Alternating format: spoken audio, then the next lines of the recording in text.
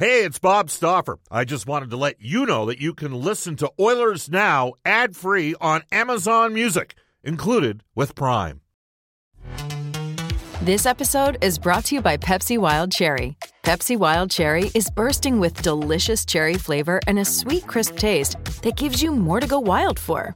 Getting wild may look different these days, but whether it's opting for a solo Friday binge watch or a big night out, everyone can indulge in their wild side with Pepsi Wild Cherry.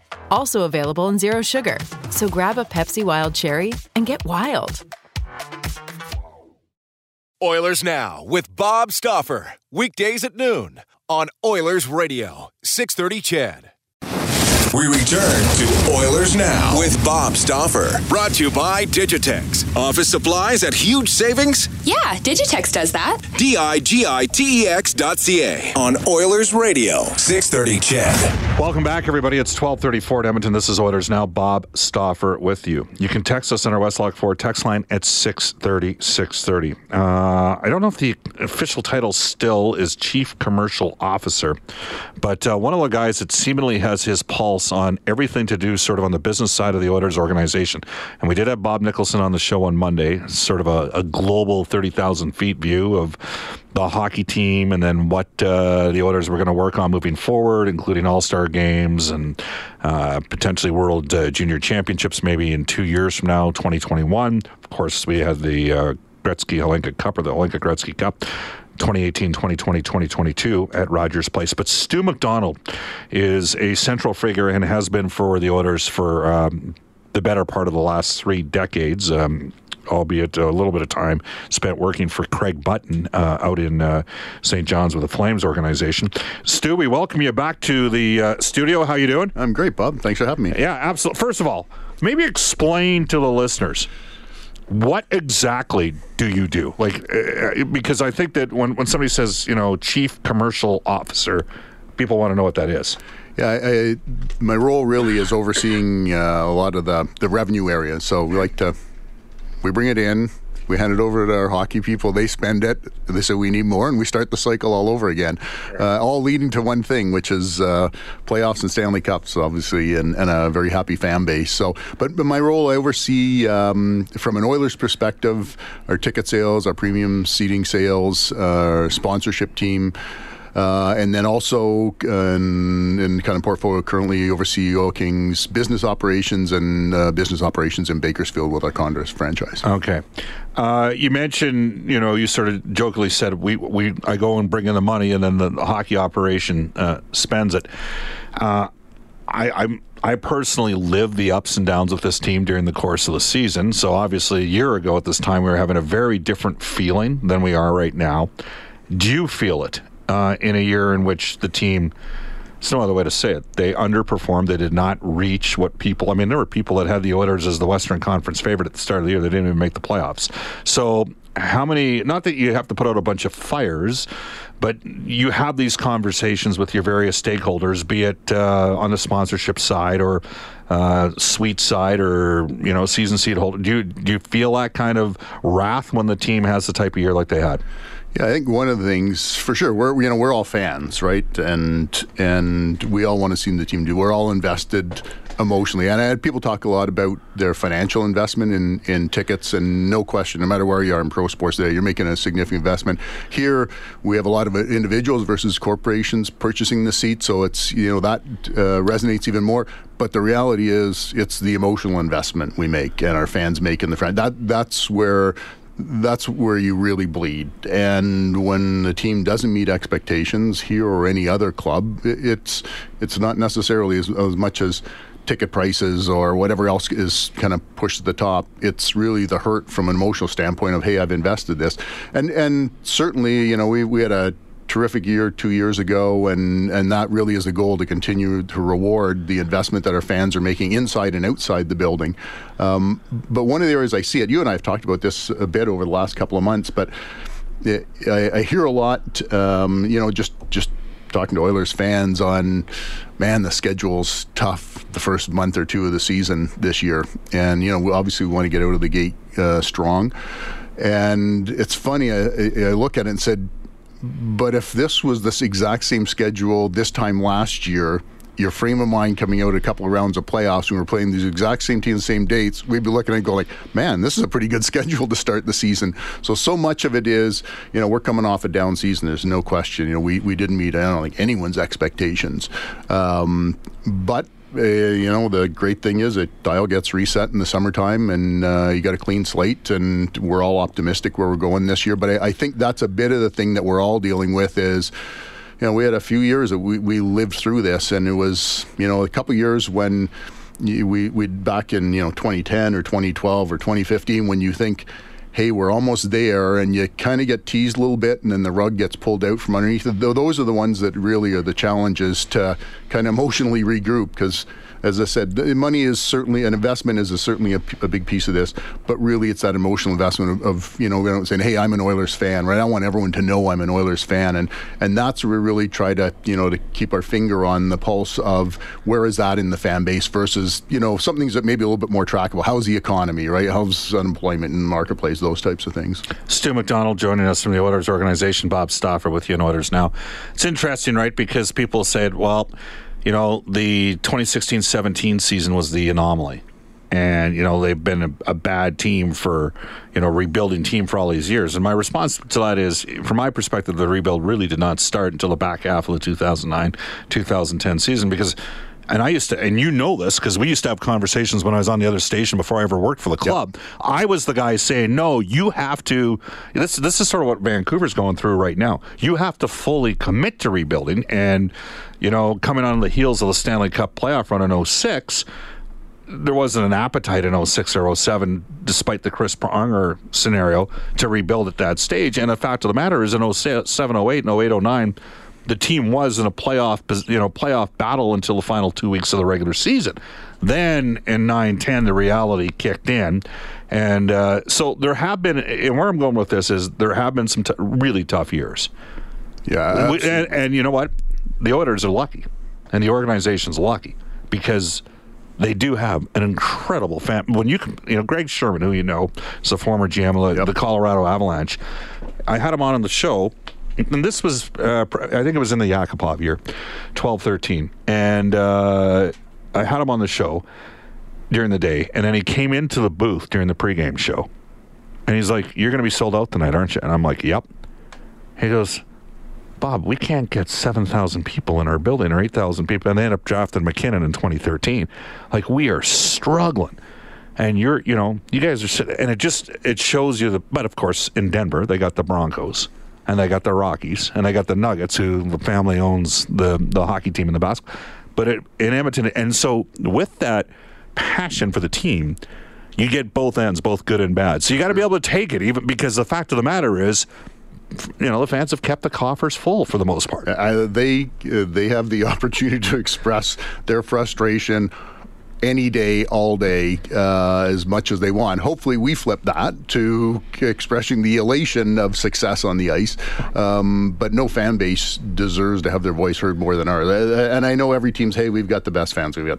But I will put up Oilers fans over the last decade plus against any fan base anywhere in the world for their passion to keep that team going in their market, to believe that, hey, if there is a plan and we have reason to have faith in the organization and hope that we're going to have success, and we have an outlook for the future that we believe in, they are always there. And that doesn't mean that has been rewarded every year. There's certainly lots of stumbles along the way, but I'm not aware of any fan base that would be as passionate. And you can even argue just this year, there's teams in the NHL, had they been in the playoffs for 10 straight years and missed, they start losing fans.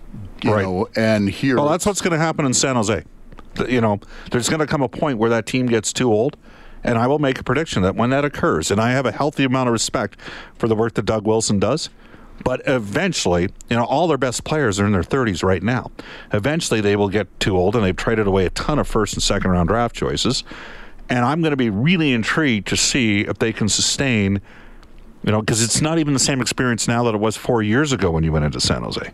Yeah, that's where there's so many dynamics in your local market with your team, and really, what matters is do are you going to be good this year? Are you going to be competitive this year? And is our outlook for the future strong? Do we believe we have a chance to win somewhere down the road, no matter what market you're in? I mean, ultimately that drives fans. And I'd just say our fans, the team is so important to them, which is a wonderful place to be in as an Edmontonian who likes hockey, that they've allowed this team to continue on to get to the point we will find the right way where we will reward them. And I believe, as a fan, I believe that's sooner rather than later. And I believe a lot of our fans feel the same way. Stu McDonald joining us in studio. Just to illustrate the passion for the fan base and the consistency, look no further than this show. The numbers on this show in terms of the average daily listenership in the spring of 2017 and the spring of 2018 are the same. And everybody was sky high with the Oilers going into the second round of the playoffs in 2017, and the team was out of it by the spring in 2018. And yet we had the same consistency. Now we work on our product and try to ensure that we have the best guests possible, and we're going to continue to work to try to improve and get more impactful guests to Oilers Now on a daily basis. But I think that shows you this sort of, they have, this passion's at such a unique level that there's perhaps your best point, your best case right there, because this is after the trade deadline when these when we did these numbers, from a year to a year. So that's a pretty interesting dynamic there. Yeah, and I think it's a great example of in our industry, in the sports industry, like it's not fans being critical of your product that you're concerned about. It's fans having no opinion and not interested in talking to your product, and that's what you're concerned. It's, hey, underachieving and being frustrated, and you want to express your frustration. That means you're invested and you want to be good in the future. Dialing out, that's the concern that every franchise has, and that shows up. That shows up in radio, television numbers. It shows up in arenas, and we've been fortunate that through some challenging years that our fans have expressed their frustration, but they've certainly hung in as Oilers fans. It's 12:45 at Edmonton. Bob Stauffer with Stu McDonald from the Oilers Entertainment Group. When we come back, we're going to talk about harnessing the power of Rogers Place and some changes that the patrons. Hey, it's Kaylee Cuoco for Priceline. Ready to go to your happy place for a happy price? Well, why didn't you say so? Just download the Priceline app right now and save up to 60% on hotels. So whether it's Cousin Kevin's Kazoo Concert in Kansas City, go Kevin, or Becky's Bachelorette Bash in Bermuda, you never have to miss a trip ever again. So download the Priceline app today. Your savings are waiting. Go to your happy place for a happy price. Go to your happy price, Priceline. Might see this year when they come down to the building starting in the fall for Oilers or Oil Kings here on Oilers Now. This is Oilers Now with Bob Stauffer on Oilers Radio, 630 CHED. 12:47 in Edmonton. Some guests in Oilers Now receive gift certificates to Ruth's Chris Steakhouse. Follow the sizzle to Alberta's own Ruth's Chris Steakhouse, 9990 Jasper Avenue. Reminder, every Wednesday night is date night at Ruth's Chris. Go down and see Rebecca and the staff at Ruth's Chris. Ruth's Chris, it's the greatest steak you've ever had. All right, to our Westlock Ford text line. And the first one, we've got Stu McDonald in studio. We'll get to sort of maybe some changes we might see in Rogers Place this year. But here we go. Kelly has texted the show, and Kelly says this: Bob, serious question. As a season seat holder, I feel like the relationship with the Oilers is all give and no take. Prices on everything are high, and they go up every year, despite minimal improvements on the ice. My disappointment peaked last year when I was taken to the game as a guest and didn't have my season seat cards with me. There was a poster giveaway at a table close to Ford Hall. I wanted one for my son, and because I didn't have proof of the seats, I wasn't allowed to take one. After all the money I spent, it was very disappointing, especially after going to Boston wearing an Oilers jersey and the same situation happened, only they gave me 2 posters and thanked me for coming. I wonder if there's any plans to change the perception of the Oilers being a greedy organization that doesn't provide much to their fans. Also, I have many examples above the ones that I used. Take care and make the playoffs this year. That one comes to us from Kelly. So I'm hit you with the fastball right off the get-go here. Yeah, no, thanks. And I'll maybe deal specifically on the poster pickup. So it wasn't here's posters given out to everyone in the building that night. It's these were for season seat holders, one of our kind of the amenities that we've got for them during the course of the year, and we have ability to pick up at our office or the box office or in game. I didn't even know you guys do this. So. Yeah, and we've done it for years and years. I think the first we've done these lithographs, I think going back to about 1997, I think Cujo was the first one we had. So we've had them throughout the years and try to get it as convenient as possible, but obviously there's a lot of fans that's public, and maybe that's one of our challenges. We made it too public, that people coming up saying, hey, can I grab one of these, but they are an amenity within the season seat holder package and just need some proof that is the season seat account holder before letting them go, because it's a limited edition run on them. Anyways, the point taken though, that hey, the bottom line is there isn't any area that us or any organization can improve on, and one of the most important pieces for us is feedback from our fans, and I don't say that lightly or dismissively, that we spend a fair bit of time during the course of the year with formal research with our season seat holders and our individual game buyers. And certainly casually outside of that are always soliciting for this show. Better. Yeah, absolutely. Like you reach out once a month. What's the feedback like? What's it? So you mentioned the season seat holders, because I know I've been sort of, I don't know, emceeing them or whatever, but I've done a few of them over the years. How many full season seat holders does the organization roughly have? We're still kind of capped just above the 15,000 mark. Which is, and then we've got, outside of that, we have a couple of thousand seat in our premium seat licenses. So the vast majority of the building is season seat holders in it, registered seats, and obviously those are shared. High percentage of our season seat holders share their seats with 1, 2, 3, 4, 5 other parties. That's the nature of this market, and it's one of the things that's helped keep the team strong. All right, so where I'm going with this is you do events for those, like, are we talking there's 7,000 different accounts or 8,000 different accounts, and then you invite like 2,500 or 2,700 of these people down for a series of events, sometimes with Bob Nicholson, sometimes with this past couple of years with Peter Chiarelli. This is something you do every couple of years, right? Yeah, the one thing we know with just that volume is a good point. There's the 6,000-7,000 account holders representing those seats. There's not a lot of points we can get all of them in for the same experience. Now we do have that occasionally. We've got a couple of season seat holder days during the course of the year that they're all invited to. But we also try to reach out and to encourage two-way feedback to get to smaller groups. So we'll hold breakfast and lunches, as you said, at Bob or Peter would be at, kind of State of the Union at different times in the year. We certainly do them in springtime. Once we've gone through, we get a sense: are we going into the playoffs? Are we not? What's the temperature of the fan base? What are the key messages that are coming back to us? A lot of it certainly is hockey talk, on ice talk. Yes. But there's a lot that we try to focus on. Where can we get better off the ice? And that's what he's kind of referring to here. Yeah. He's saying it's give, and I mean, you'd be the first to admit the fact is that the tickets went up. The price for the tickets went up once we went into the new building. The price for the suites went up in the new building. So you're not surprised that feedback is back there. No, and I think that's a couple of things. One is, we knew. I'll say philosophically, one thing that's because ticket price is obviously always a hot topic, no matter where it is. But our philosophy as an organization has always been: go up a little bit every year. Player salaries are going up, salary cap's going up, the consumer price index going up, cost of living's up. Go up a little bit every year, rather than hold back if you have an underachieving year, and really jam it if you have a year that you've had a 3 or 4 round playoff run. And some teams take that philosophy, but you're at the risk then, and it's happened to a couple of teams near us in the past where they froze prices for 4 or 5 years so they weren't making the playoffs, and then the year they did, they realized they had to go up 20%, and at that point the fan base is saying that's just not acceptable, like for 1 year back in the playoffs. So we've tried to maintain that, and then obviously 2 years ago, moving into Rogers Place, there was a bump. It was a once in a lifetime.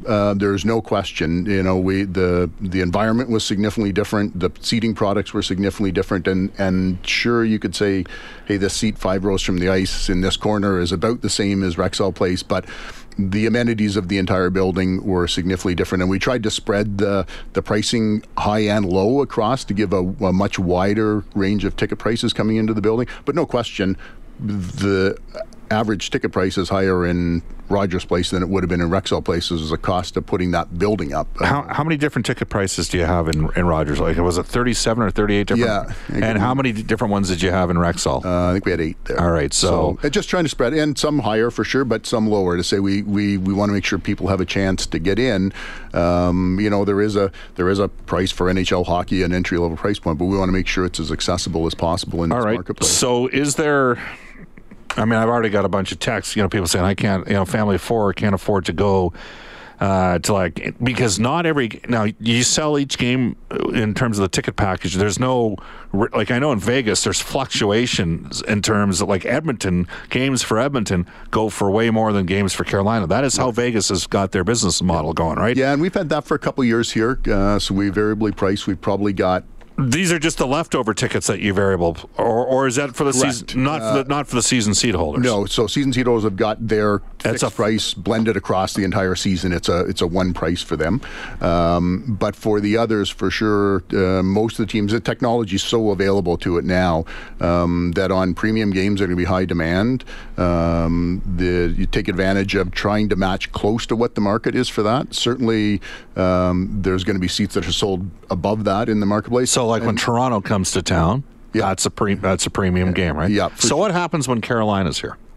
Or Columbus on a Tuesday night, as an example? Yeah. So if Carolina or Columbus here on a Saturday night, that's probably a different price than if Carolina or Columbus here on a Tuesday night, because the night of the week also comes into play on this. Time of year, night of week, opponent, where the opponent is in the season. And it used to be that price would be set in the industry, including the concert industry, in the summertime, and you're locked in for the year. Technology now allows that to ebb and flow a little bit during the course of the year, that if a game is running hotter. Now with us, we have a limited amount of individual game tickets, but if you happen to be in a market that's got 5,000 or 6,000 and a game a trade gets made and all of a sudden a star player is on a team that's coming in, they've got the ability to change that price point. Conversely, that if a team is struggling and they need to match what the market is out there, and that's one of the big changes with the secondary market becoming much more prevalent in North America, where it really tells you that that's not what they're posted at, but what they're selling at, gives you a sense of where the market is for a specific product, concert or hockey game at that specific time. Stu McDonald is joining us in studio. It's 12:56 in Edmonton. You can text us at 630.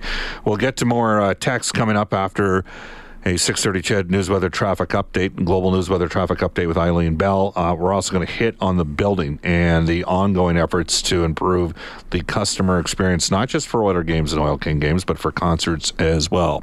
This is Oilers Now. Oilers Now with Bob Stauffer. Weekdays at noon on Oilers Radio, 630 CHED.